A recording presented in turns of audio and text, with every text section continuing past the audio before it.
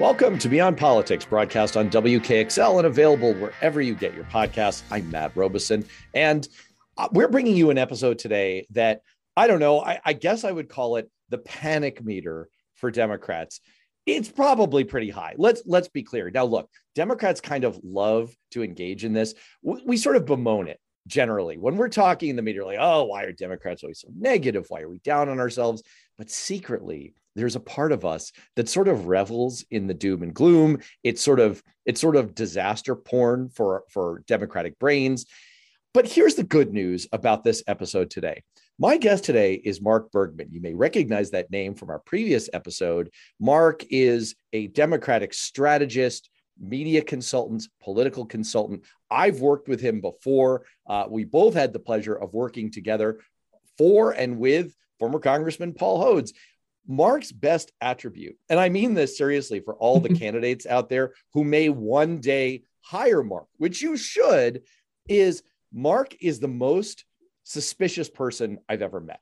He sees threats everywhere. So this is sort of like the swinging a heavy bat in the on-deck circle of prepping for what might be coming.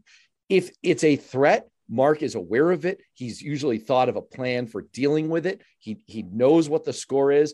And if Mark tells you things are not a threat, then you can be darn sure that they're going to be okay. Mark, welcome back to Beyond Politics. Thanks for having me again, Matt.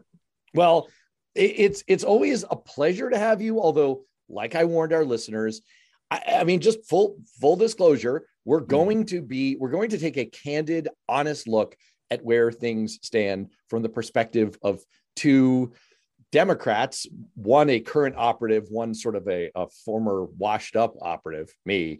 Come on. All right. I'm sort of struggling toward the shore. All right. So let's start with where we left off. Now, one of your key areas of expertise is on Virginia. We had you on this show back in early October to preview the Virginia governor's race based on your longstanding expertise, your key political operative for then Governor Ralph Northam. And, you kind of ran through the circumstances and how it could go. It did not go great. And there have been a lot of postmortems on this, including our some that we focused on here on this show. But what did you take away from that election that people should really be paying attention to? Number one, there's some messaging things we can talk about, but the most important thing that happened in that election was this was the first election where Donald Trump wasn't president. And the question was, what happens?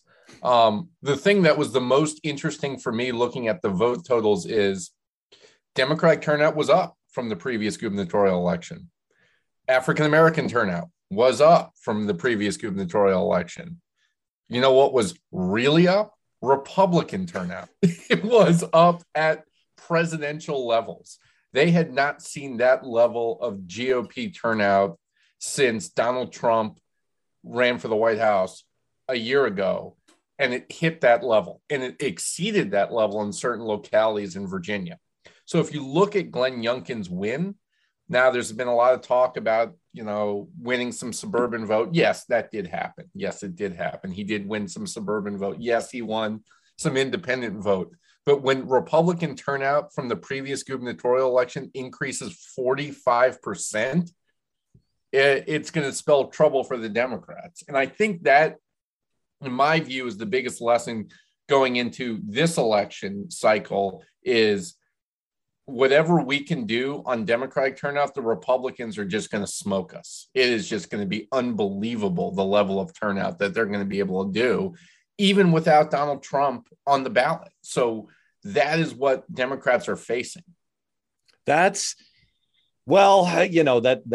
depressingly resonates. And, we've talked about this. It was the same story in New Jersey. So people think that this is sort of a single data point. You saw the exact same pattern in New Jersey with Democratic turnout kind of hitting, it's interesting when you sit down to run a campaign, to plot out a campaign, one of the very first things you do, if not the first, is you talk about vote goals. You talk about what do we think turnout is going to be based on previous elections? And what number of votes do we need to get to 50% plus one single vote so that we have a majority?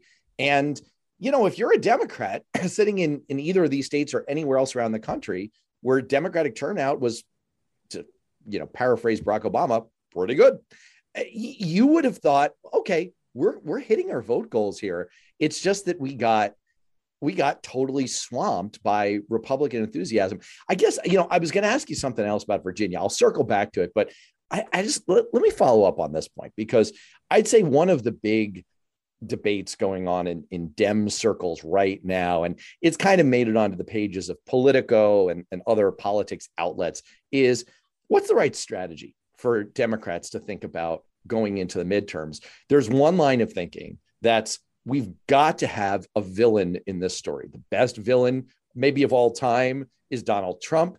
And we have all this fresh stuff coming up around January 6th that's going to keep coming up. We've got to hammer that stuff. There's another school of thought that says, okay, wait, hold on. In 2018, we didn't really run against Trump. I mean, he was sort of in the background, but we ran on kitchen table issues. We ran on healthcare. We ran on the economy. We did much better. That's what's on voters' minds. We've got to have a coherent story about kitchen table issues. So what's the answer here? I mean, given what you just said about Republican turnout, is there a smarter messaging strategy for Dems here? Well, I think the real thing about talking about Donald Trump and the previous president in January 6th, and we'll get to January 6th in a second, is that there is a consequence to putting Donald Trump's face on television screens. Like, you energize our base, but you energize their base just as much, if not more. So, I think we've got to be cognizant of that you can't put 1,000 gross rating points behind Donald Trump and that message and not have an impact on their turnout. Yes, we have to juice our base. Yes, they have to go vote. But if you're going to be facing a tsunami of turnout on their side, you can't lose independent voters. You can't lose them, which is why you've got to get back to the middle and back to where voters are, which are, they're frustrated. They're agitated with the pandemic. They're agitated that gas prices are high. They're agitated when they go to the grocery store and food prices are high. They're generally agitated. So you've got to reach those voters and you've got to talk about their agitation. And if the president of the United States comes out and gives a State of the Union on March 1st and tells everyone how great it is in this country, it is going to glow over like a lead balloon to the average American. It's like, what are you talking about? It's like this guy in Washington is out of touch with my reality. So the Democratic Party's got, I think, like you're talking about campaign strategy, I think we've got to get back in touch with the reality of what Americans are thinking on a day-to-day basis. We're off in some left field bubble, which is like totally divorced from the reality of America. And that is our problem as a party. Not, are we talking too much to the base, or are we talking too much to the middle? It's like, we need to be talking in reality. And that is the challenge of our message. I mean, is that sort of the take home? We've been dissecting over the last week the San Francisco school board election, in which we'll use the shorthand, 3 woke progressive types were recalled. Now, they weren't the only members of the school board, but those were the ones who were eligible to be recalled. And so they were put on the ballot by a bunch of frustrated parents. Was there some astroturfing? Was there some, secret Republican money? Blah, blah, blah. It doesn't matter. It doesn't matter. It was like 75% of voters said, you know what? We're frustrated with you people. So what I hear you saying is, Democrats, and especially the progressive wing of the party, can talk their way around this and say, oh, it was this, it was that. But it seems like the take home message is, on schools, for example, which was a really resonant issue in Virginia, you can dither about masks and you can talk about whether it's proper to have a school named after Dianne Feinstein or Abraham Lincoln or whoever. But voters think that you're dithering and you're not paying attention to what they really care about. And they are really anxious, concerned, pissed off, and just generally unhappy. And if you don't get with that vibe, you don't even have, you're not even paying the fare to get on the train, and like at least have the rest of the conversation. You've got it. I mean, that's the reality. I mean, if we are losing among progressives in San Francisco with our messaging, we're in trouble. That's not even like we're in trouble. Like, we are not going to even be like in the conversation. So I will say this, some of the things that the party is fighting for on racial equality, those are right things to do, but that may not be where the voters are. And if you're like willing to pay an electoral price for that, then you've got to understand there's going to be an electoral price to pay. Voters are angry. They want to take it out on people in charge. And you've got to show that you're willing to share their anger and to make a change. You and I, you talked at the beginning of the podcast about what we did together. 2010, this is a great example, right? 2010, Barack Obama gets elected, the economy's in shambles. And what does Barack Obama and the Congress focus on? Healthcare. That is not what voters wanted to hear about. They wanted to put bankers in prison and get their economy back together. And we talked about healthcare for a year and a half. And it was the right thing to do. It gave more people access to healthcare, but there was an electoral price to pay by not focusing on what voters wanted to do, which was focus on the economy. So we lost a lot of seats. By a lot of seats, I mean 50 seats, control of the House and the Senate, and it crippled Obama's term for the next 6 years. So again, all the things we're fighting for are true. They are right, but there may be an electoral price to pay. So that is the problem that Democrats face, is you've got to get back to where voters are and actually go try to solve the problems they care about. They want their schools open. They want the price of everything to go down, and they want the pandemic over. Like, I know that may not be real, but that's where voters are. And, there was this quote in the New York Times the other day of the CEO of McDonald's, and they asked the guy, well, why don't you sell more healthy options? He goes, I'm in the business of selling things that people want. And we've tried healthy options. They won't buy them. So I'm not going to sell things people don't want. And in politics, we're in the business of getting people elected. And we have to sell politicians in the basis of reality of where voters are. That's just the nature of the beast. I think what's really frustrating is a friend of mine from college. He was a business major. He went into marketing, and his first job, he worked for Anheuser-Busch. No, I'm sorry. He worked for Coors. I want to get my beer companies right. That's not a good company, but yes. Well, here's the important thing is that now for our younger listeners, you'll have no idea what I'm about to say. His first job was to market Zima. Now, for those younger listeners, Zima was an alcoholic beverage that tasted something like if you added vodka to Sprite. And, it's actually, I didn't mind Zima. I didn't mind it at all. Of course not. But people did. Yeah, right. Like you had to add a Jolly Rancher to it to even make it exactly. I mean, it's, like it's sugar and alcohol. Like what's bad? But the thing is, people did not like it. It did. And he had this unenviable job. He was the one who had to sell Zima. And that's sort of what it feels like for Dems right now. And I think what really drives a lot of us up the wall is you were kind of giving the holy trinity a moment ago of what voters want. They want COVID to be over. They want schools to be open, and they want prices to go down. And I think what drives people like me a little bit nuts is like, well, hold on a second.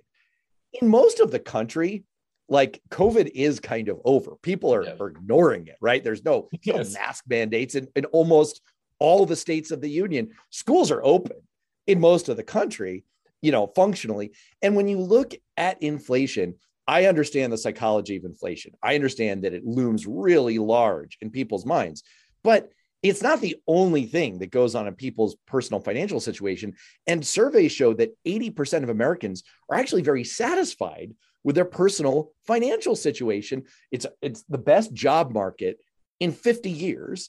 And, there are other things. Our bank accounts are 50% higher than they were 2 years ago. People are flush with cash. They can get jobs for the asking. And so there are other good things going on. And so for Democrats, I think what's really sort of, I don't know, it's infuriating is all of these things are true. And I can yet hear my inner Mark Bergman saying, okay, those things are true, but what do you want to do about it? Because for whatever reason, you can blame Fox News, you can blame people's weird psychology, but it's just not what people think. They just don't think so. So you have to sort of deal with reality as it is. Yeah, that's politics. Like, that's electoral politics. I want things to be better. I want to be further along on these other issues that Democrats care about: climate change, racial equity. I could go down the list: universal child care, making college more affordable. Like, all those are great goals. They will poll test incredibly well. Voters do not care. They do not care. They do not care about that right now. What are you doing to make my day-to-day life better? And Democrats have not successfully seized on that. Maybe, I don't know why that is not the case. I don't work in the White House, but it feels like the problem emanates from the White House, in that we're not getting the type of messaging out of the White House that meets the moment. It would be very helpful if on March 1st, when the president delivers the State of the Union, that he kind of resets and gives Democrats more of a roadmap, because otherwise it's going to be Lord of the Flies on the campaign trail, and every Democrat's going to be fighting for themselves. And that is exactly how we lose. So, we really need leadership at the top, and hopefully the president will start to deliver some of that messaging wise, and providing some political guidance to the Democrats running, because outside of that, it's a problem. Like, Joe Biden's approval rating is exactly where Donald Trump's was at this point in his presidency. No different. They're the same. And Donald Trump's was personality driven. Joe Biden's is message driven. Is exactly why we're in this situation. And, one of the things that jumps out to me about what you just said is kind of the divergence between what you're going to see in a poll and what the reality is about what you should do. It's interesting. In economics, there's this idea called revealed preference, which is there's sort of a chasm between what people say they want and when it's time to spend their dollars, what they do. And you're seeing this, for example, with candidates in Texas right now. All kinds of analysts said, ooh, this Texas abortion law is potentially a game changer. This is a big deal. And in polling, it seems kind of disastrous for Republicans. But none of the candidates running for office right now in Texas on the Dem side are running any messaging about abortion. Why? Because of what you just said. It's because what people want to talk about is their own personal financial situation and COVID and their frustrations and their anxieties and school boards. And, so let me ask you a question about this. I mean, you are a media consultant, a campaign consultant. What campaigns do is they use polling, internal polling, not what you see in the news, as a compass to try and figure these things out. How do you dissect when you see polling that says, oh, voters find this issue to be really important? How do you kind of see through and figure out, okay, but what do they really care about? Yeah, that's the hard thing in politics, is like polling is also a guide. And, it used to be that polling was, people were pretty honest with pollsters.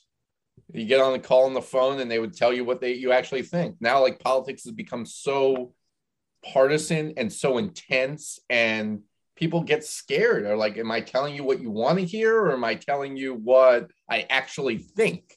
So you got to take these polls with a grain of salt. You really got to drill down to get to what the actual preference is. If you polled sunshine and rainbows, it's going to poll well. Do voters actually care about that? Probably not.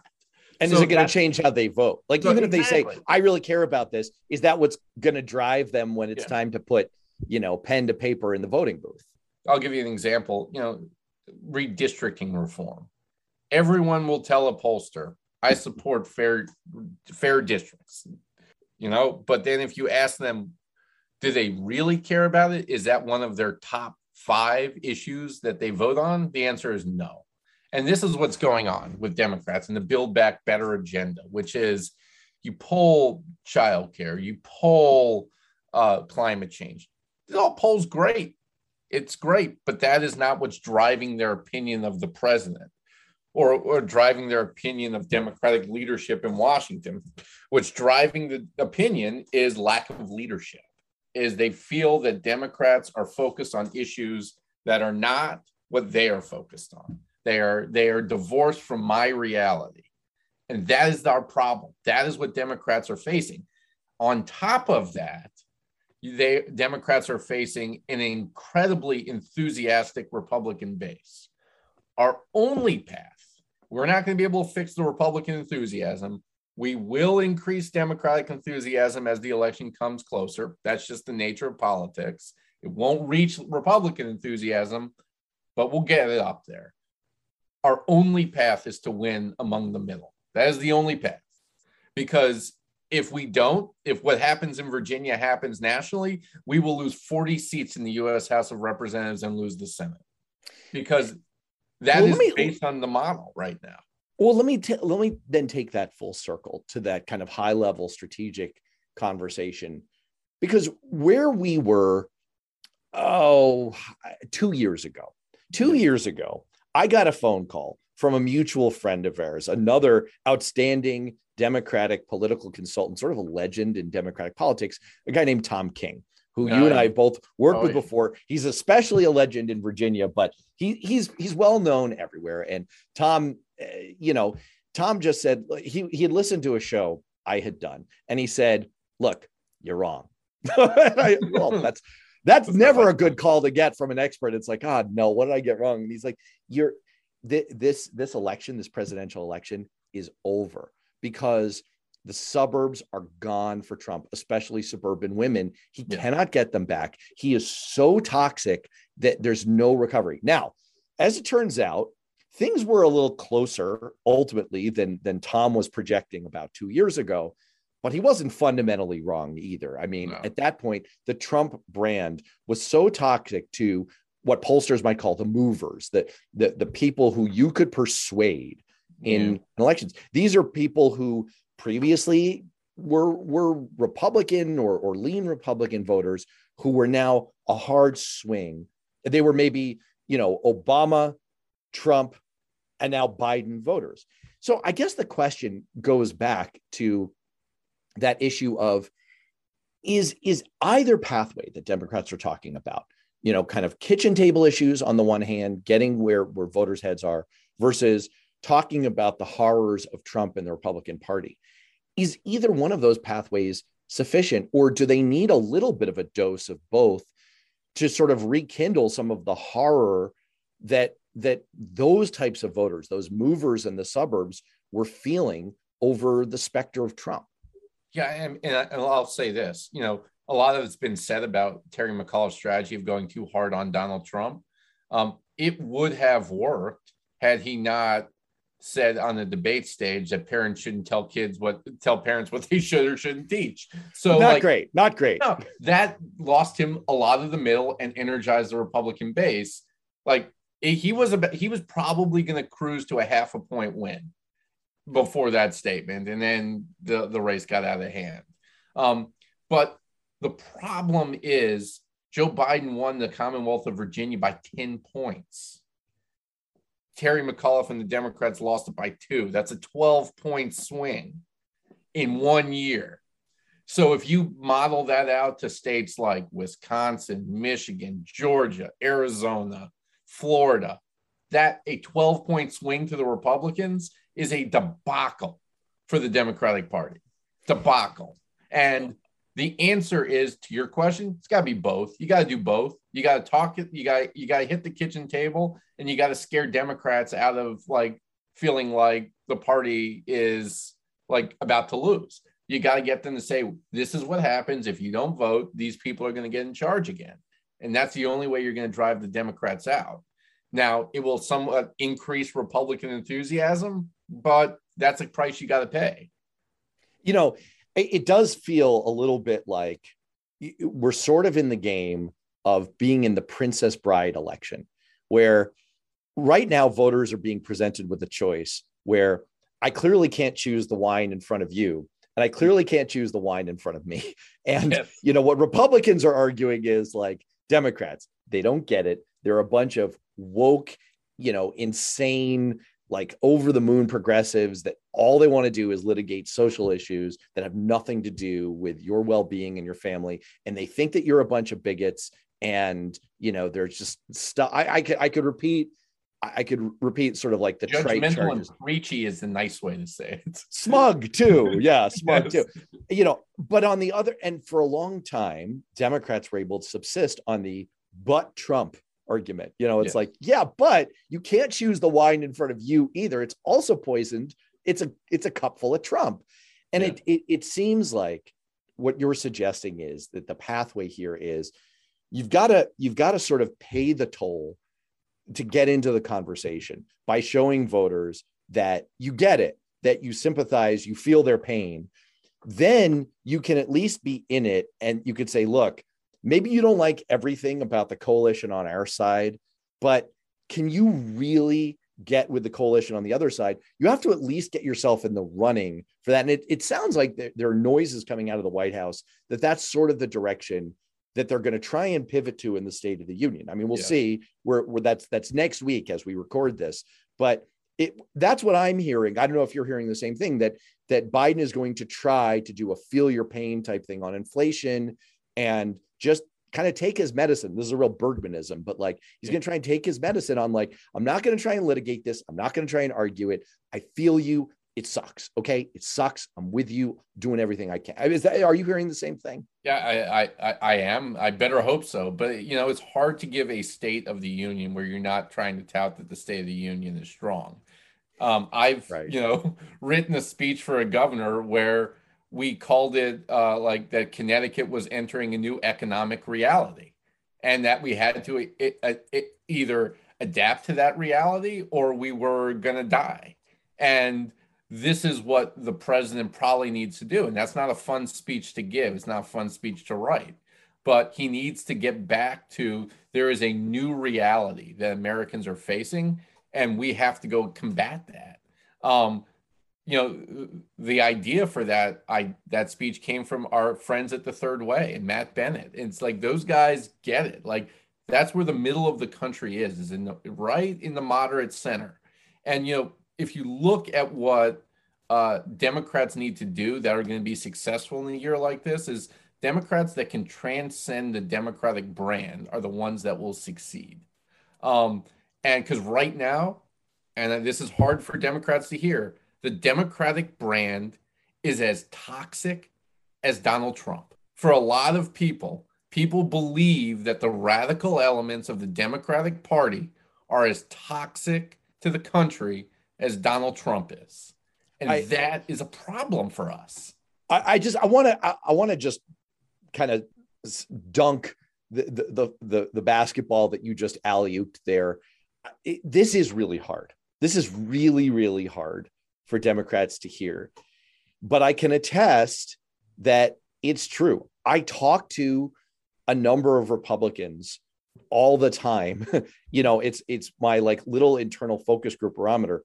These are Republicans who would not vote for Donald Trump. Now, some of them were able to bring themselves to vote for Joe Biden. Some of them couldn't quite get there, but they wouldn't vote for Donald Trump. And I hear a version of what you just said every week, all the time, which is that, woke progressives are just as dangerous, if not more dangerous an element to our country as the Donald Trump MAGA faction of the world. And they will concede, if I push them, okay, maybe the Trump element in our country is the more clear and present danger that like the whole country will end up lit on fire in the next 2 years. Yeah. But they are not giving an inch on the idea that, progressivism is sort of clawing away at everything that makes America, not to over borrow a terrible phrase, but that makes America great. Let me ask you particularly about that last point about the Democratic brand, because there was a big AP story last week reporting that Democrats in rural areas are essentially in hiding They are taking Biden bumper stickers off their car. They will not advertise. They won't let people know. It's like, it was sort of a joke in the movie The Blind Side that, like, you know, they adopted. I think the character says, would you have believed that we would have a black son before we knew a Democrat? And I mean, that's sort of the place that Americans in rural areas have gotten to, is any Democrats that are there do not want to talk about it. And Republicans are on the warpath about it. And you see it in Virginia, by the way, among rural voters in 2020. Okay, Joe Biden lost among rural voters, but he lost by 6 points. He lost 52-46 among Virginia rural voters. Terry McAuliffe lost 63-36. He lost by 27 points, and rural turnout was up. It was up 3 points. So it's that kind of dual problem of horrible brand and high enthusiasm. What on earth can Democrats do about this? Because I've had experts like you on this show, like former Ohio Democratic Chair David Pepper, say, look, we're going to lose. We're going to take it on the chin in rural areas. But there's a big difference between losing 80-20 and losing 70-30. Like, that extra 10 points in a statewide race is make or break for us. Is there anything that we can do about the Democratic brand? You'll appreciate this as a Simpsons fan, that we always say as Democrats that this is the worst we'll ever do among rural voters. And it's like, this is the worst cycle so far. So far. So far. Oh, and no. Every cycle, it feels like the bottom keeps getting lower. And I think we believe that we've hit our bottom, and I don't think we have. And the real problem is not about rural voters, in my view. Rural is like a term we use to say, oh, these people who live in like farmland. Wrong. These are people who have not graduated college. That is our problem. We do not have an economic agenda for people who are non-college educated white voters. And heads up, there are a lot of them in this country. There are a lot of people who did not go to college, who live in this country, who happen to be white. And we cannot just write that whole part of the country off and say, well, screw them. We don't have a plan for them. And that's the problem. That's what's going on, is we need an economic agenda for people who don't go to college in this country, because we don't have one. We don't talk about that. We pretend they don't exist. And, you know, and then on top of that, we dunk on them about a bunch of cultural issues that they happen not to agree with us on. So that's why it's toxic. Like, if we had an economic plan and we're going to say, here's what we're going to do. If you don't go to college, we're going to give you free vocational training. We're going to get you an apprenticeship. We're going to give you a job. Instead, the Democratic Party sells out the big tech companies, who then basically destroy the rural parts of the country and destroy retail and destroy the service industry. Like, this is a part where Bernie Sanders and AOC are making a lot of sense. Like, we need an economic plan for the middle part of the country.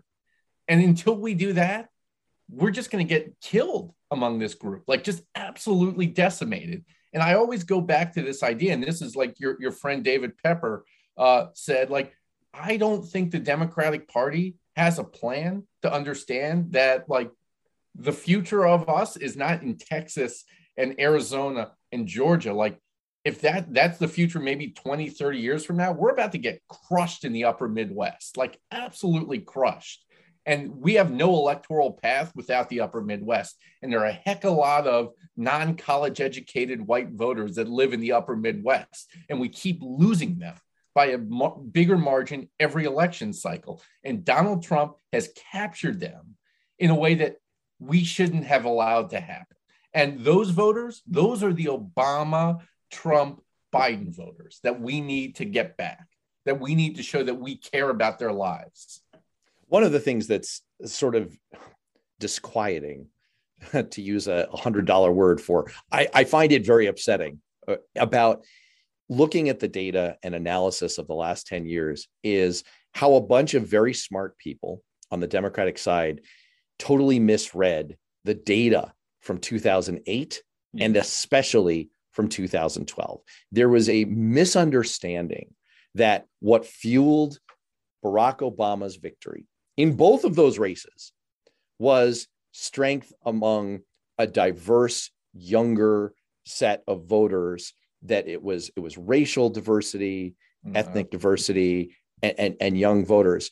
And in fact, what we are now seeing as we kind of reconsider what was in the numbers was actually he did surprisingly well in the upper Midwest among non-college educated white voters. He did surprisingly well in Michigan, in Iowa, in Ohio, among voters like you describe, and they are gone. They are hard gone. I mean, it's sort of disturbing. And I don't, look, I've had some other very smart people on this show say, yeah, but we still have an opportunity among those portions of the country that are growing, young, non-white, college educated, and that's true, or even non-college educated, non-white voters. And that may be true.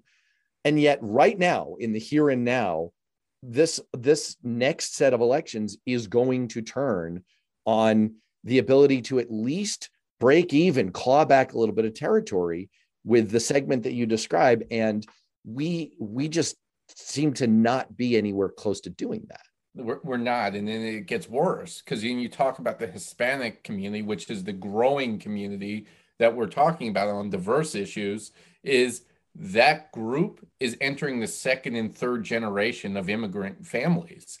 And, we're Jewish, the Irish, the Italians, 100 years ago, they weren't considered white people. They were considered a different ethnicity in this country.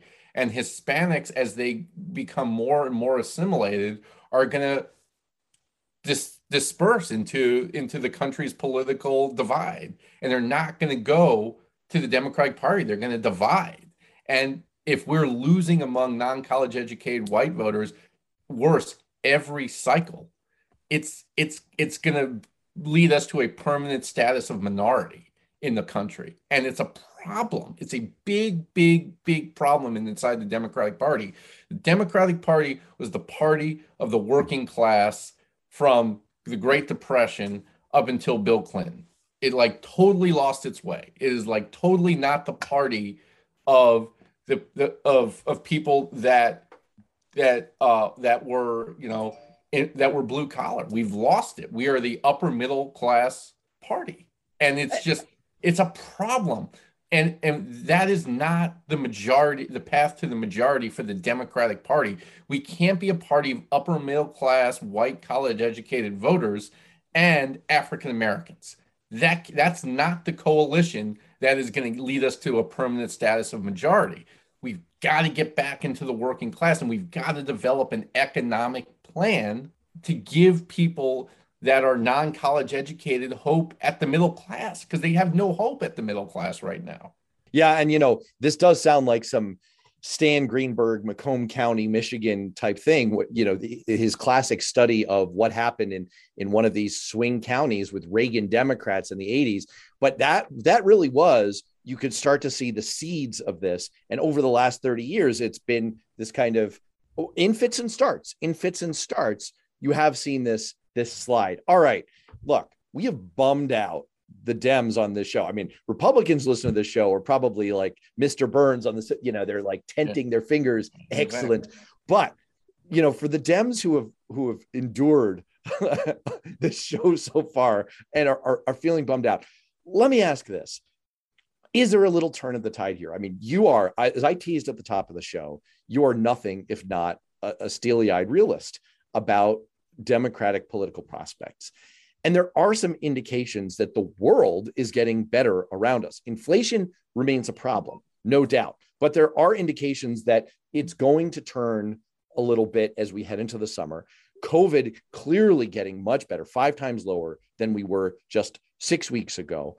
And we continue to see these other really excellent economic indicators. So do you see Democratic chances trending in the right direction as we move into the summer, or is it just too soon to tell or not enough? The thing about elections and football games and everything is that's why you play all 4 quarters, because you never know what's going to happen at the end.